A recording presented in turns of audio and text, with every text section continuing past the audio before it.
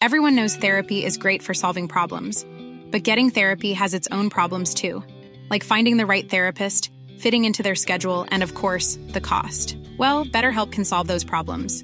It's totally online and built around your schedule. It's surprisingly affordable too. Connect with a credentialed therapist by phone, video, or online chat, all from the comfort of your home. Visit BetterHelp.com to learn more and save 10% on your first month. That's BetterHelp, H-E-L-P. There's never been a faster or easier way to start your weight loss journey than with PlushCare. PlushCare accepts most insurance plans and gives you online access to board-certified physicians who can prescribe FDA-approved weight loss medications like Wegovy and Zepbound for those who qualify.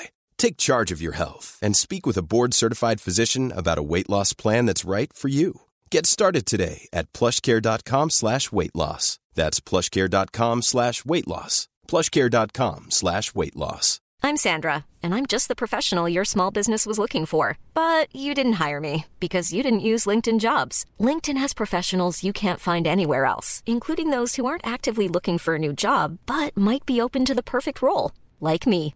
In a given month, over 70% of LinkedIn users don't visit other leading job sites. So if you're not looking on LinkedIn, you'll miss out on great candidates like Sandra. Start hiring professionals like a professional. Post your free job on linkedin.com/people today. Join us for a journey as we go back to the great civilizations of the past. Who were the people? What were they like? How did they begin? And how did they end? Let's find out on this episode of Fan of History.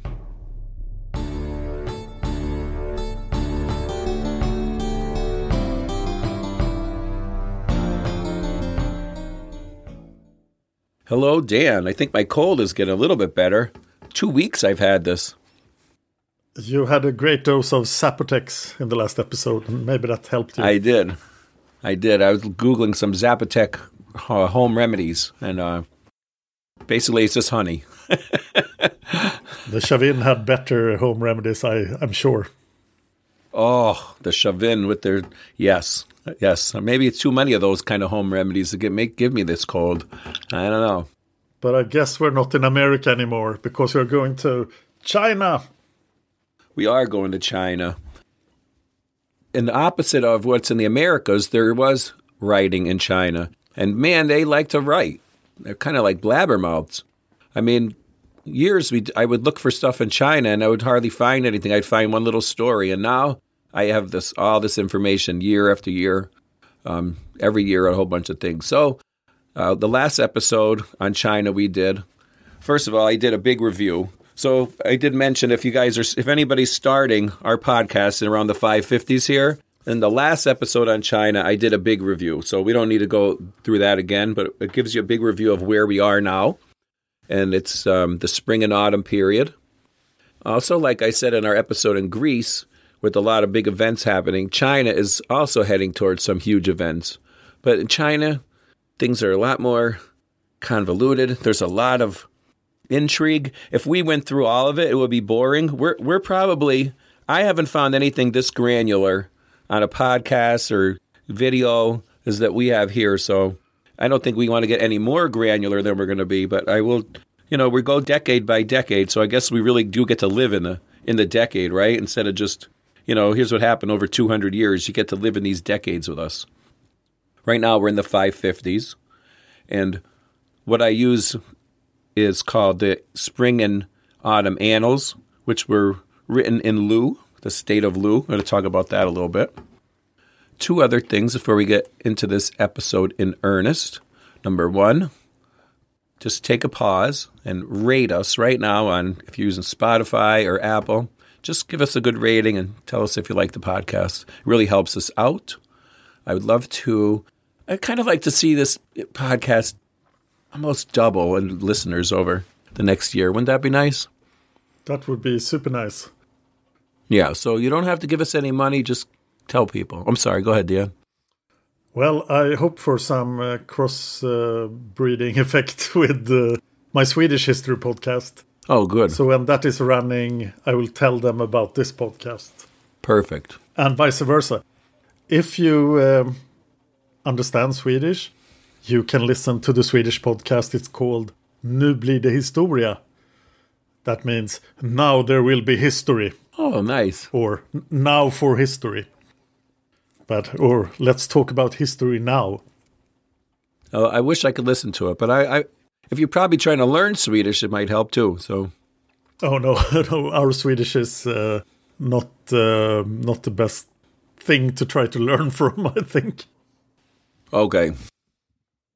So, another thing that we do at the China podcast for now is I like to give a little quote from the Tao Te Ching, because I am sort of a Taoist, which is not a religion, it's more a philosophy. And the Tao Te Ching was, Lao Tzu was born in around 570, so for about till the end of this century, we'll do a quote. So, do you want to read this quote, or do you want me to do it? I think I want you to do this one. Okay, I will then. Okay, this is chapter 2 of the Tao Te Ching. And a chapter is just a passage, so there's not long. When people see some things as beautiful, other things become ugly. When some people see some things as good, other things become bad. Being and not being create each other. Difficult and easy support each other. Long and short define each other. High and low depend on each other. Therefore, the master acts without doing anything and teaches without saying anything. Things arise, and she lets them come. Things disappear, and she lets them go. She has, but doesn't possess. Acts, but doesn't expect. When her work is done, she forgets it. That's why it lasts forever.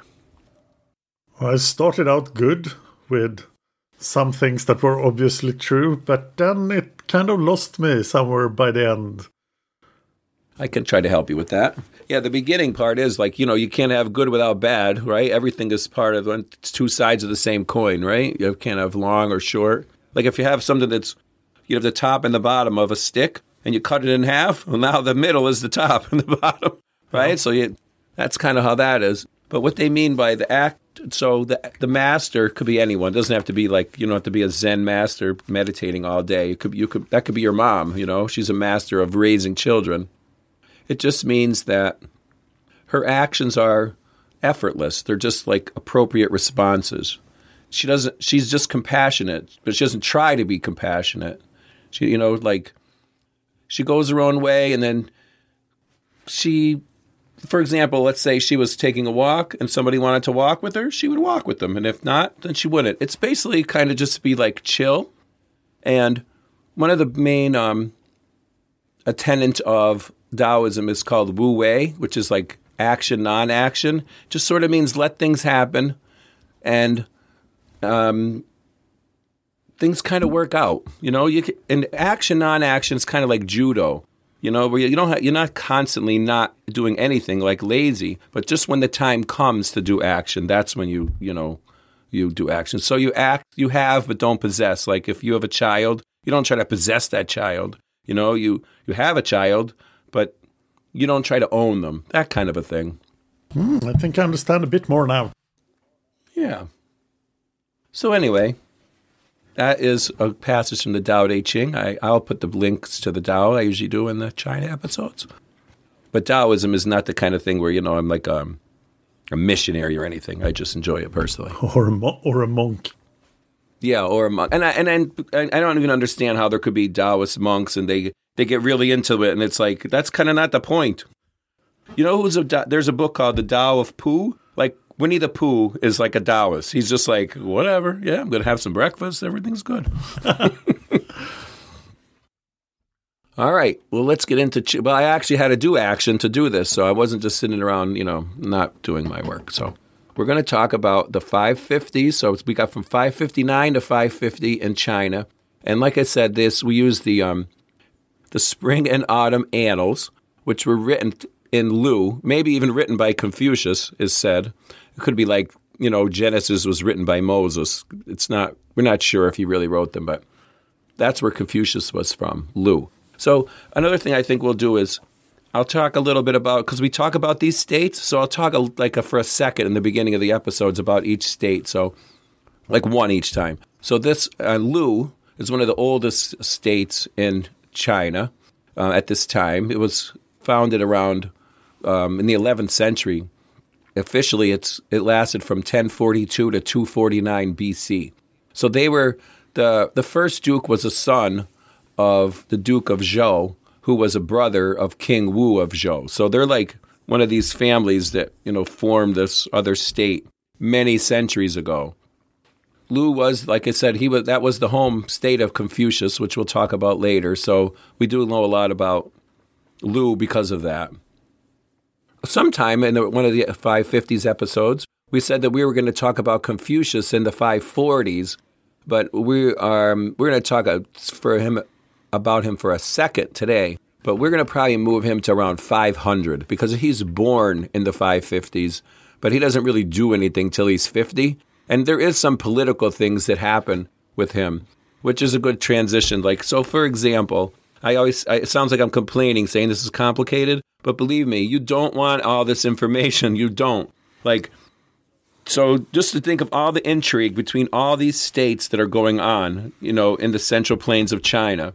Well, inside of each one of those states is also intrigue going on.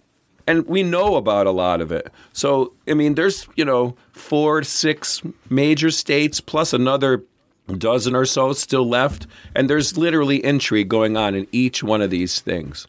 I put a note here. Did you ever read The Three-Body Problem? I know that's a famous book. Oh, I haven't read it, but I heard about it. I haven't read it either, and I also heard about it. And I started it at one time. And last night, I was watching a summary of part 1 of 3 of a summary of it on YouTube. It was 30 minutes. It's freaking complicated. There's so much crap going on, and I could see how it's going to really get crazy after the next, this whole book, the series. So it kind of reminded me of this. I think just Chinese thought and stuff is just super complicated and detailed and intricate, and there's a lot going on. It's like sometimes I feel like in other things they're playing checkers or chess, and these guys are playing 3-dimensional chess all the time. It's factions within factions, and people move from one state to the next, and This gave me an important insight into the history of the 550s BC, because remember the 16 states of Northeast India? Yes. They're probably just like this. There's probably as many intrigues and stuff happening there, but they have no written language, and the Chinese do. So all this intrigue comes down to us from China, but not from India. That's a good point. And then I think you even mentioned before, the way the Chinese system is set up, it would almost remind you if Greece had a king and everybody sort of had, because each city-state is its own. And obviously each one of those has their own factions and drama happening. Yeah. The only thing similar the Greeks have is the Olympics, what holds them together. And I'd say the Oracle of Delphi, I also think the Greeks have a much easier time avoiding each other than the Chinese or the Indians have. Yeah, true. Mom deserves the best, and there's no better place to shop for Mother's Day than Whole Foods Market. They're your destination for unbeatable savings, from premium gifts to show-stopping flowers and irresistible desserts. Start by saving 33% with Prime on all body care and candles. Then get a 15-stem bunch of tulips for just $9.99 each with Prime. Round out Mom's menu with festive rosé, irresistible berry chantilly cake, and more special treats. Come celebrate Mother's Day at Whole Foods Market. Millions of people have lost weight with personalized plans from Noom. Like Evan, who can't stand salads and still lost 50 pounds. Salads generally for most people are the easy button, right? For me, that wasn't an option. I never really was a salad guy. That's just not who I am. But Noom worked for me. Get your personalized plan today at Noom.com. Real Noom user compensated to provide their story. In 4 weeks, the typical Noom user can expect to lose 1 to 2 pounds per week. Individual results may vary. Burrow is a furniture company known for timeless design and thoughtful construction, and free shipping, and that extends to their outdoor collection. Their outdoor furniture is built to withstand the elements, featuring rust-proof stainless steel hardware, weather-ready teak, and quick-dry foam cushions. For Memorial Day, get 15% off your Burrow purchase at burrow.com/ACAST, and up to 25% off outdoor. That's up to 25% off outdoor furniture at burrow.com/ACAST. So, and it's a different culture. The Chinese, they respect their ministers. It's a very, you don't really hear about ministers of Assyria or ministers of Babylon. Once in a while you hear something, but this is like the whole story is the different ministers, and it is just very different. So I think as Westerners, it's a little harder for us for me anyway, but I'm really trying to live in that world. I'm doing these the best I can for you guys. And like I said about Greece too, like we're heading towards some big events. In China, we're also heading towards big events, but they're just going to take longer. We're still in the spring and autumn period, which goes from like 770s till 476, and we're in 550 now, so we're getting towards the end of the spring and autumn period. And honestly, the next 50 years are kind of, if you get into each detail, they'd be exciting, but they're kind of boring. There's not any like huge major battles. There's some conferences that are interesting and things, but right now there's a lot of jockeying and a lot of fighting happening. This era of the middle period here of the spring and autumn period is called the Age of Encroachments, which goes from 643 to 546. There is something happens in 546 why that is there. Oh, that's soon. Yeah, right. So we're at the end of this era, and then at the beginning of 476, when that happens, that's the Warring States period. So like in Greece, how we're barreling towards the Persian Wars, now we're heading towards the Warring States period, which is still another 60, 70 years away. And that's when the states will start to die out, right? Yeah, and then, so right now what it is you have the kings of the Zhou is still technically the king, and all these people are dukes. So there's still some sort of civility. They still have meetings. They're not supposed to conquer each other, but even though they do, eventually it'll just get where they just get rid of that, where each state is actually a king, and then they could just do whatever they want to each other, and they really go at it. So that video game is shaping up to be the Warring States video game, which I'm pretty sure they've made video games of that. Oh yeah, yes. So what I'm going to do is I'm going to do it again. I'm going to go through this, and then if somebody, messages me and says, Bernie, don't ever go through this decade by decade again. I hate it. Then, let me know. I'm going to go through it, but I'm going to try to make it not boring. And if Dan talks to me and we ask questions, maybe we will. This will be very interesting because I've read this about 40 times, and I keep finding little interesting things. So, yeah. You ready to get started? Oh, yes. All right. So, but I'll tell you, if I tell you, like it says the 13th year, that's of the Duke of Lu, because that's how these annals are done. So I try to correlate them to the years. And of course, they may start their year at a different time, so they may not be exact, but basically we're good. So, and this is the year 559. And I'll say it this time, but I probably won't say it because pretty much in every year it starts off with the Duke arrived from Jin. Or the Duke arrived from the meetings, because the Duke always has to go to meetings, because Lu is a small state. It used to be a very powerful state, but it's not as powerful as it was before. But it still has a lot of cultural influence, and it's in the center there. It's near Jin. It's near Qin.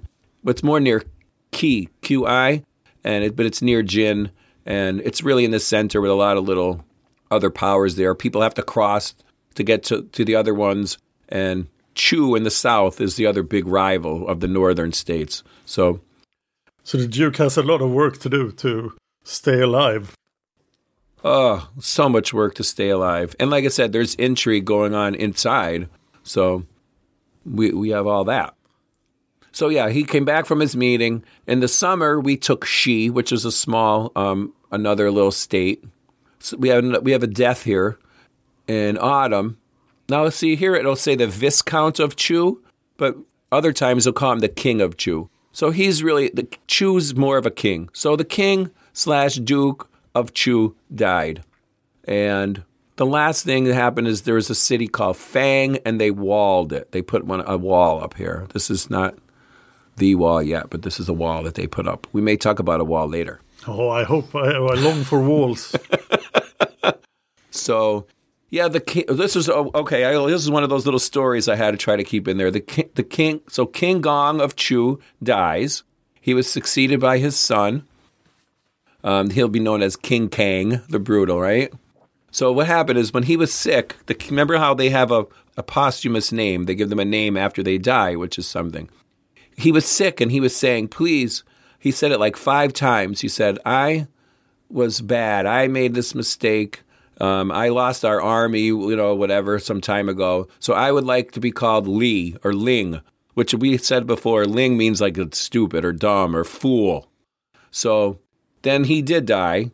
And the people who, his officers said, he said he wanted to be called fool. And he said, yeah, but he's so humble. He's so reverent. Let's call him humbly reverent. So that's why he ended up with the name Gong. He wanted to be called fool, but he's so nice that they called him Gong anyway. That's the problem with posthumous names, that you don't get to have a say in them. Exactly. I have something here about these 2 barbarian tribes because they're sort of involved.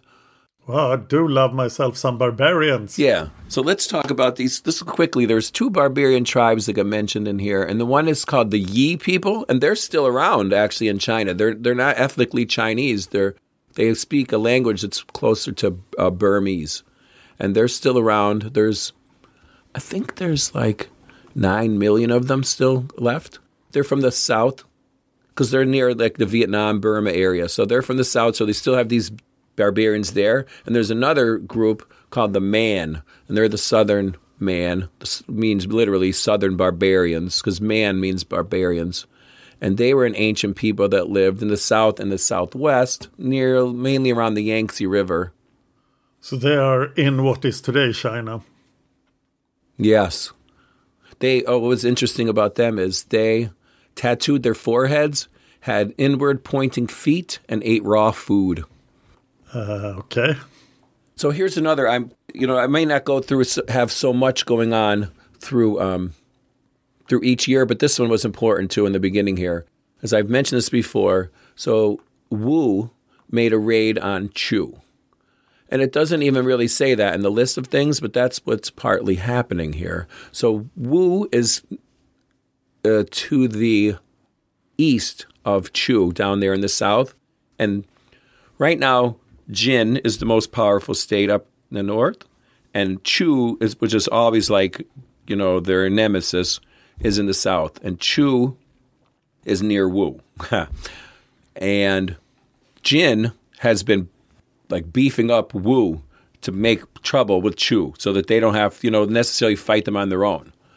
So Wu made a raid on Chu because the king was dead, and there was a battle fought, but Wu had a great defeat.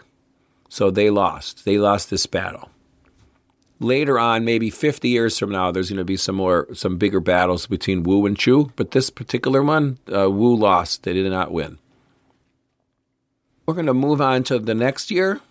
And this wasn't in the ancient text, but I was listening to a China podcast, and somebody said that Chu becomes a hegemon in 558.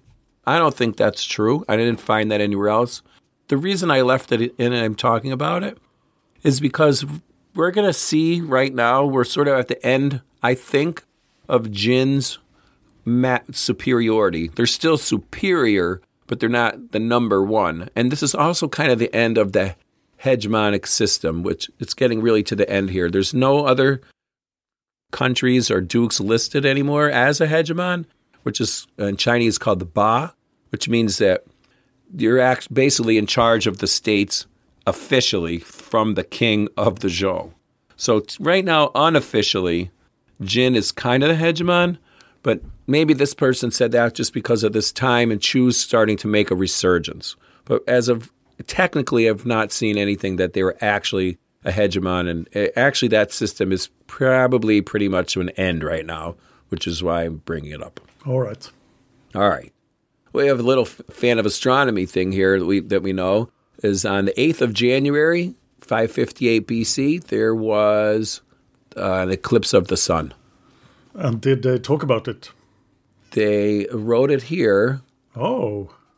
Yeah. That's so helpful for dating. That's amazingly good for dating. And that one is, there's a bunch of them in this decade, but some of them, they are not true, but this one is true. So there was definitely and it's funny because the Chinese, they're into like portents and things like that, but they're not very religious. There's not like the moon god or the sun god or any of that stuff. That's another way they're so different. So in the summer, all the states, a bunch of the states, Jin got a bunch of the states together, and they invaded Qin, Quin, Qin. There is also and I'm going to tell you about that stuff in a little bit. You'll see this a lot, and I may not tell you every time I see them. A body of men from Zhou made a raid upon our eastern borders, meaning Lu. And this was in defiance of Jin. So you see that Jin might be losing some of its authority over some of the little states. Remember, go ahead, sorry. Yeah, it seems like that. Chu is doing advancing things, and Jin is on the retreat. Yeah, it is. And Jin is supposed to try to keep everybody together because technically they're supposed to be the most powerful state.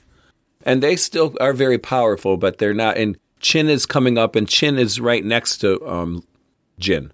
That's to their west.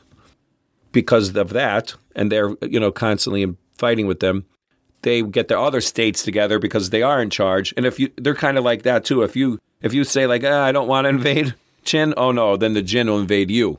At the same time, though, like I said, Zhou is raiding Lu. It's like crazy. There's different terms, though, they'll use. Like a raid is a small amount of people. Here's how they do it, actually. I'm going to tell you this. So, like, when it says they took something, that means they usually, like, took a small city or something. But then it means it was done with ease. If this says extinguishing, then it means they completely, destroyed it. And then sometimes it'll just say entering, and that means it wasn't retained. So there's all these different words that they use. And probably there's symbols, and you could translate them in two different ways. It's brutal. So what the story is going on here is, so there was a meeting in the very beginning. So Jin called up a big meeting, and Wu wanted to be there because they lost. But it turned out what happened in the meeting was that Jin just wanted to continue to use Wu against Qin. Ha ha. Let me take that over. Okay. The purpose of the meeting was called for Jin, not really for Wu, because they wanted to make use of Wu against Chu. Yikes. And Chu is always that powerful state in the south, right next to the Man barbarians.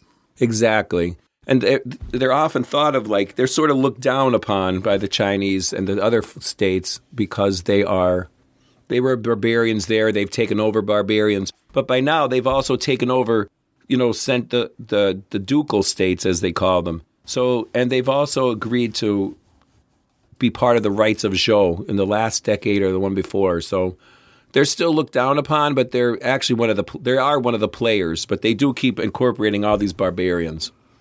They are definitely growing in strength. Yes, they are. And then at this meeting, it was an interesting little story, too, because it talks about the Rong barbarians. That's R-O-N-G. I know you've talked about them before. Oh, yes. The Rong barbarians just basically means they're from the northwestern. There's different ones. So one of these Rong, R-O-N-G, chiefs was supposed to go to the meeting, and the Jin said, we don't want you there. If you do come, I'm going to arrest you because of, all this other drama happened. This was interesting what the Rong guy replied. He said the Qin had drove out the Rong of their territory and that the Jin were nice to them and let them move in their place, live there, and that they always helped them. And then this little quote, he says, he helped them fight the Qin. He said, as in pursuit of a stag, the people of Jin took Qin by the horns, and we, meaning the Rong, took it by the feet, and along with Jin, we laid it prostrate on the ground. Why might we not expect to escape such a charge as you bring against us?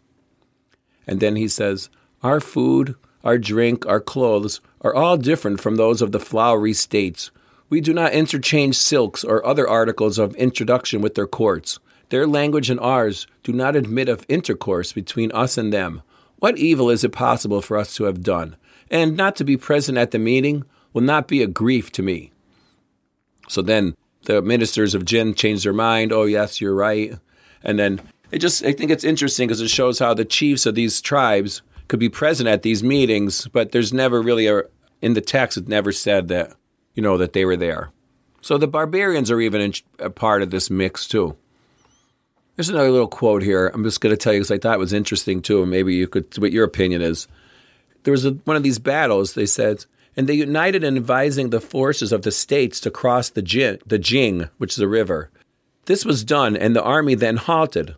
But the people of Qin had put poison into the stream higher up, in consequence of which many of the other soldiers died. Wow. Oh, I mean, wonder what kind of poison did they put in the river? That's chemical warfare. Right? And very efficient to be in 550 BC. Right. I thought that was so interesting. Like, what kind of poison is it? I don't know if it was like the hellebore that they did in our other one, but they'd had to be drinking the water, so. Yeah, and putting poison in a body of moving water sounds very inefficient. Seriously, especially in 550-something BC. Yeah. So, there's this strife happening now between the Jin and the Qin, and that they call it the expedition of changes and delays. It's just like sort of like a cold, hot war, maybe like the phony war they called in World War II. It's just they're kind of having battles, but nothing big. So that's why they call it the expeditions of changes and delays. So what does Chu think about this? So Chu thinks there is another battle because Chu then invaded Wu, but they lost. So the invasion didn't go well. Same as Wu invaded Chu and they lost. Apparently the defenders on this battle, these two battles, were the victors. As far as I could see, this is the first time that Chu and Wu fight. And there's going to have some drag-outs, in next decades. So this was their first one. Probably bad for both. Yeah. It's some cool drama. Yeah. It is. It's some... I have to say, though, as sometimes I read this stuff, I get depressed because I feel bad for the regular people. There's always these wars and these battles, and they're like, oh, I put this guy to death.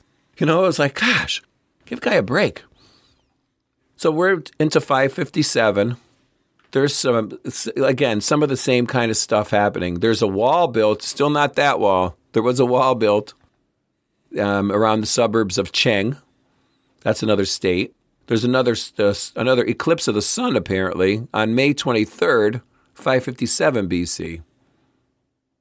A body of men from Zhou invaded our southern borders, and that was invaded, so they didn't really take anything. They just sort of tried. And then, this is important, the Duke of Jin died. So he died in 557. Oh, so now both Jin and Chu have new leaders. Yes, that is correct. There's a bunch of people die in this decade. They say that maybe the eclipse definitely took place on May 23rd. It was 557. It was actually written, they had the wrong month in the thing, but I guess it's been figured out. All right, so in that decade, there's pretty much more of the same, except we had a guy die. Yeah.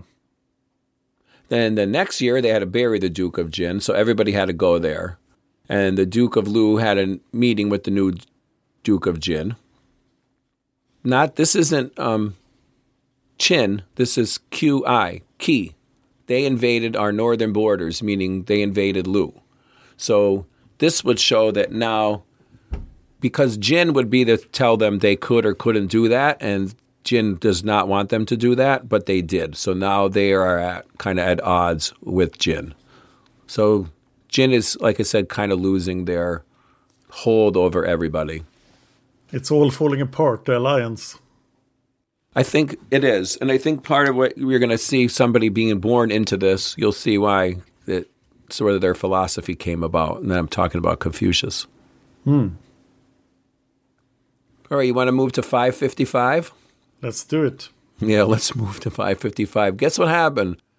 A body of men from Song invaded Chen. As you can see, there's just all kinds of things. Also, the Duke of Zhu, Z-H-U, that's a small state. He died. There was a force from Wei, W-E-Y, invaded Cao, C-A-O. Qi again invaded the northern borders of Lu and laid siege to the city of Tao, T-A-O. And then they also laid siege to the city of Fang, which is a good thing they walled it. Yeah, that was clever. Yeah, good timing. I love this grand sacrifice thing.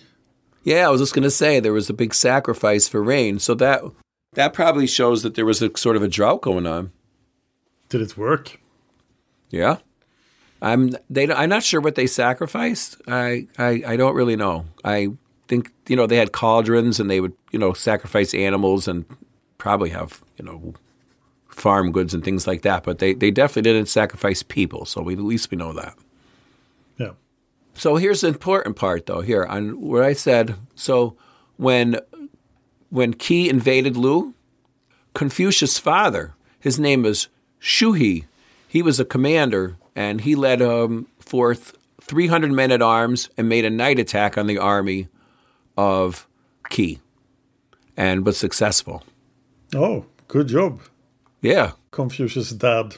Confucius' father. So we are in 554, and a representative of the White D barbarians came to Lu to speak with the Duke. Why do the barbarians want to speak to Lu? Isn't Lu not at the border? No, I know.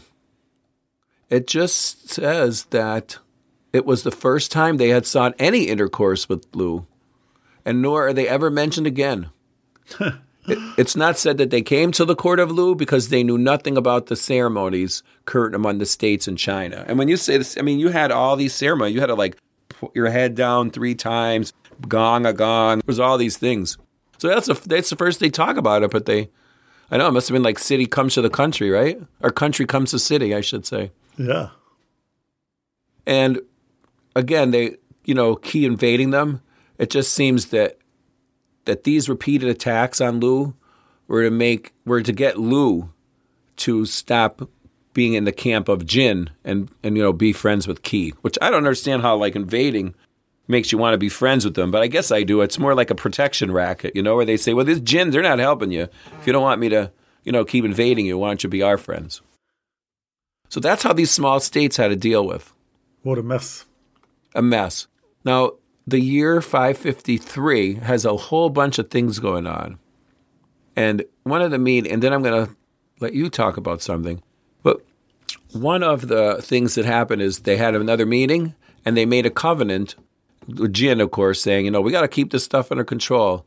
Basically to the effect that the great states should not make any raids on the small states. So don't try to gobble up your big states try to gobble up any small states anymore. This is starting to sound like NATO, right? Yeah. It's like everybody together against the evil Chu. But yeah, but nobody ever seems to follow the rules. All of a sudden, somebody will, attack somebody or raid somebody, or sometimes they call them ruffians. They'll say ruffians came around to our suburbs and things like that. But one other little line here, which was interesting, it was, in a battle, and the guy, his name is Wei, and it said that he was made a pickle of in the army. Oh, ho, ho. So I guess they do pickle people. I guess they killed him and made him a pickle. Pickled him. They still do. Yeah. So that was a thing. But in this decade, there seems to be a lot of wall building. Oh, yes, walls. You seem to think something about a wall happening around this time. Well, we are waiting for the Great Wall of China, but that is a bit in the future. You have to get the first emperor for the real big effort to wall all of the northern border of China. But the Chinese are already familiar with the techniques of wall building at this time. They started already in the 8th century BC. And here, in this decade, the Chu Chuan, which is another work of this time, describes a Jin invasion of Qi. And the Qi had built a wall. And this is claimed by later work to be part of the Great Wall of Qi. Oh. Because Qi will build something called the Great Wall, but it's not the Great Wall of China, but another predecessor. But the original work never claimed that this was a Great Wall. Okay. But there is wall building, for sure. They are working on their skills to build the greatest wall of all time. I saw something, and I'm going to look it up again for another time. There was like how many Legos it would take to build the Great Wall. It's quite a few. If you understand Swedish, I've done 2 episodes on the Great Wall of China in my sleep podcast. Oh. So you can fall asleep while listening to me talking about the Wall of China. You know what I was thinking? I'm glad you mentioned that. You know what would be a good one for maybe to do? You could do Herodotus, because then you'll actually get to read Herodotus, the whole thing, and Herodotus always puts me to sleep whenever I listen to it. True. There must be a Swedish translation, right? I would think. Yeah. Because he definitely puts... I mean, I listen to it because it's so interesting, and anytime I listen to something super interesting, it puts me to sleep because I have to think too hard, I think. I'm not sure. So... But there are like 3 references to walls here in 553. Yeah, so... The Lu are walling their western suburbs. They're walling the town of Wucheng, I guess. And there was another wall thing, right? Yeah, the western suburbs of Wucheng, and there was another one. They walled... Or maybe that was earlier. I thought so, but it's probably the year before. Yeah, but there is a lot of wall building because, as you can see, there's a lot of, raids and stuff going on. I mean, I would think, like, walls are very helpful for raids. Like if you have a giant army with siege engines, walls are helpful, of course, but you need big walls. But, if you're just going to have like 300 guys coming, if you have some decent walls, you can probably stop them. You can, of course, keep away the quick raiding parties with walls, but you can also channel the invaders with your walls. And that is a common use of walls in China. So you know where the invaders will show up because your walls force them to show up there. Oh, yeah. And then you can concentrate your forces there. Like a desert kite. Yeah, exactly. Yeah, just with people. It's like those. I like those tower defense games. You ever play those? Oh, yes. Yeah, so that's kind of like that. I do, and I like that. So the next year, we do have another eclipse. It says it took place. I don't know how there could be so many eclipses. They can't be total eclipses. Yeah, they must just be small ones. It says 25th of August, BC 552, another eclipse. And then here's an important thing that happens. And then, I mean, like I said, it's no point in going through all these things that happen. There's, there's forces, there's another battles, there's raids, there's all this crazy stuff happening. But who is born in this year of September 28th, 551 BC, is the traditional date of the birth of Confucius. Unfortunately, Confucius doesn't have a father for long. His father dies like 3 years later. So Confucius is, becomes is a toddler eventually to a widow. So he kind of grows up poor. But this is when he's born into this madness in the state of Lu. But when you say traditional date, what does that mean? That's what they say. It's the traditional date of the birth of Confucius. It's obviously one of those things where maybe they don't know the exact date. He didn't have a birth name that started with his month and everything. So traditionally, the Chinese say that was his date is September 28th, 551. Maybe they just, made that up for a thing. But he is definitely born around now. Mom deserves the best, and there's no better place to shop for Mother's Day than Whole Foods Market. They're your destination for unbeatable savings, from premium gifts to show-stopping flowers and irresistible desserts. Start by saving 33% with Prime on all body care and candles. Then get a 15-stem bunch of tulips for just $9.99 each with Prime. Round out Mom's menu with festive rosé, irresistible berry chantilly cake, and more special treats. Come celebrate Mother's Day at Whole Foods Market. Hey, it's Danny Pellegrino from Everything Iconic. Ready to upgrade your style game without blowing your budget? Check out Quince. They've got all the good stuff, shirts and polos, activewear, and fine leather goods, all at 50 to 80% less than other high-end brands. And the best part? They're all about safe, ethical, and responsible manufacturing. Get that luxury vibe without the luxury price tag. Hit up quince.com/upgrade for free shipping and 365-day returns on your next order. That's quince.com/upgrade. Planning for your next trip? Elevate your travel style with Quince. Quince has all the jet-setting essentials you'll want for your next getaway, like European linen, premium luggage options, buttery soft Italian leather bags, and so much more. And is all priced at 50 to 80% less than similar brands. Plus, Quince only works with factories that use safe and ethical manufacturing practices. Pack your bags with high-quality essentials you'll be wearing for vacations to come with Quince. Go to quince.com/pack for free shipping and 365-day returns. And this is interesting, comparing him to Siddhartha Gautama, that Confucius seems to be a much clearer historical person. We even have his writing still, right? Right. I mean, they even say that what we're talking about now was supposedly written by Confucius. We'll talk about Confucius. Maybe we'll like in about the 500. He's like 50. That's when he really, starts to do things. But maybe we did say maybe we could talk a little bit about his, childhood or something. We don't know like how his childhood, but we do know when he was in his 20s and, the things like that. So we'll talk about him after. But I do have a quote. I think we'll do some Confucius quotes too now in China. Oh, please do.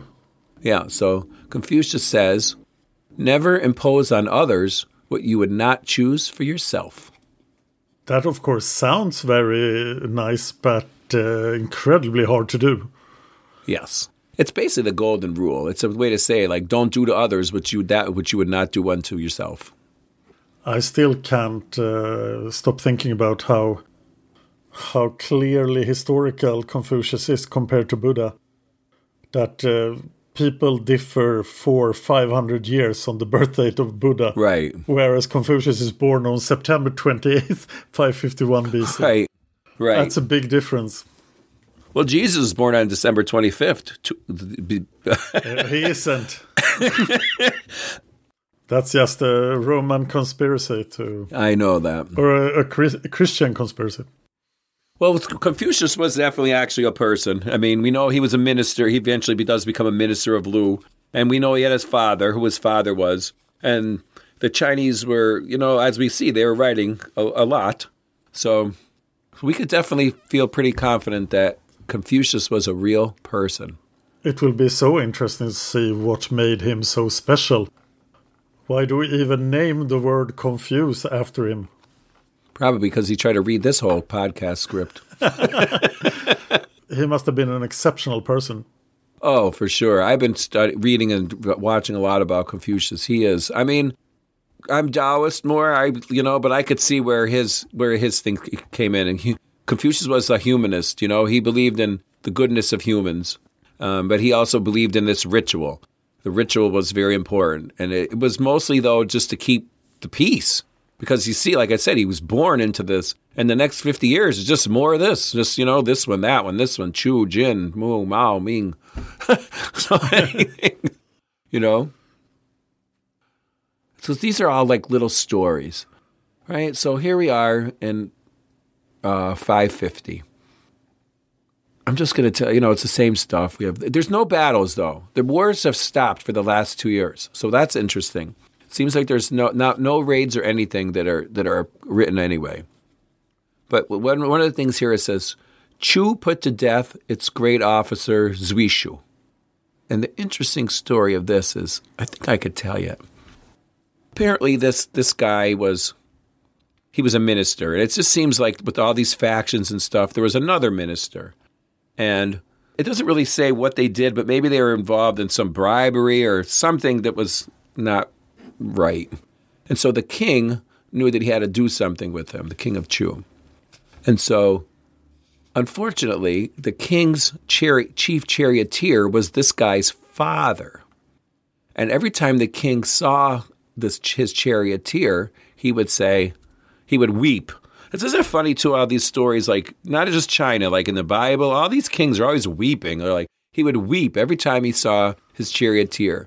And his charioteer said, to the effect of, Why do you weep every time you see me? It's like 5 times. He goes, well, because you know what's going on with your father, and I feel bad, and I don't know what to do, and I think, he's going to have to be executed or something. And so the charioteer says some things, basically with honor. It's like, you're the king, you're my king, I have to be loyal to you, and blah, whatever. So the king has him publicly executed, the father, and the other guy, he has him torn apart from 4 chariots. So basically tied 4 chariots to each corner of him and ripped him apart. And then, in the end, the son retrieves the body, but he also commits suicide because he wasn't loyal to his father. I mean, it's just like crazy. You can't win, whatever you do. You can't win in this old Chinese history. So I just have one more thing. And this is December 30th, 550 BC. It says there was an eclipse visible at sunrise.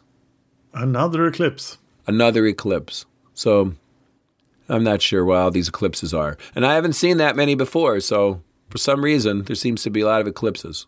The decade of the eclipses. Yeah, the decade of the eclipses.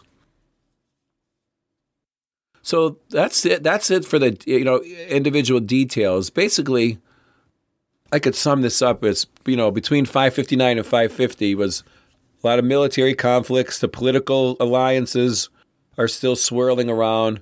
There's a bunch of natural phenomena. There was an earthquake. I didn't mention that in one of them, but there was an earthquake. It just shows you the interplay of the power plays between all these states and even internally between the ministers. I mean, Lu had a battle there's almost in battle, not just Lu, but everywhere, but Lu might have been involved in 1 to 4 battles every year, except for the past 2 years. It started, with a lot more battles, and it ended up with a little bit less. There was these covenants always being made. A couple people died. We have new dukes and kings. Maybe everything will be more peaceful in the 540s. It will. There's going to be a big conference coming up in 546, which I know some about, but I'm going to, I'll study it more before then, obviously. And I think you could say now, and maybe that's what will happen in that conference, is that we're really getting equal to Jin and Chu. Or, they're more equal, where Jin has been in charge, basically, of the states for all this time. And you see that Qin, Qin, you see how they've kind of been battling? I think you'll see where we said it's the encroachments and enhancements, that thing. I think you're I said it was like a phony war. I think you're going to see that Qin and Jin are kind of equally matched, but Qin knows that it's not really enough to continually to take on Jin, so it's going to sort of slow down their power. But Qin is obviously not going to go away. It's amazing that the important event of the next decade is a conference. That doesn't happen in the Middle East at this time. You don't see Cyrus calling a conference. Yeah, it's a good point. Inviting the Pharaoh and the Babylonian king. Never. I mean, the Greeks probably have conferences, but they're right. They just conquer you over there. Yeah. And everybody speaks a different language. True. This is the time. So this time, I think I mentioned it before too, this time in Chinese history is when they each have, regional languages, but the official Mandarin language, is becoming a thing. That's how these different ministers can go from state to state. It's how they can talk. So there is a diplomatic language. I mean, I guess there was a diplomatic language in Assyrian stuff, right? They used to have they would all speak Aramaean. But it really seems to me that China is ahead of the rest of the world in civilization, in a sense. Yeah. There's writing, there is bureaucracy, there is peace.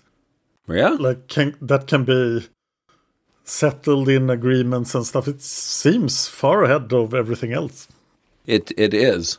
I think we'll find out when the Warring States period, it descends into some pretty brutal warfare. So it's more of a gentlemanly thing right now. And because these dukes are actually related 700 years in the past, or 500 years in the past, but technically they're still part of the same families. Wow. Thank you so much for gathering this information on China. I will. Thanks for letting me go through it. And we'll see what happens next time if we want to keep doing this way.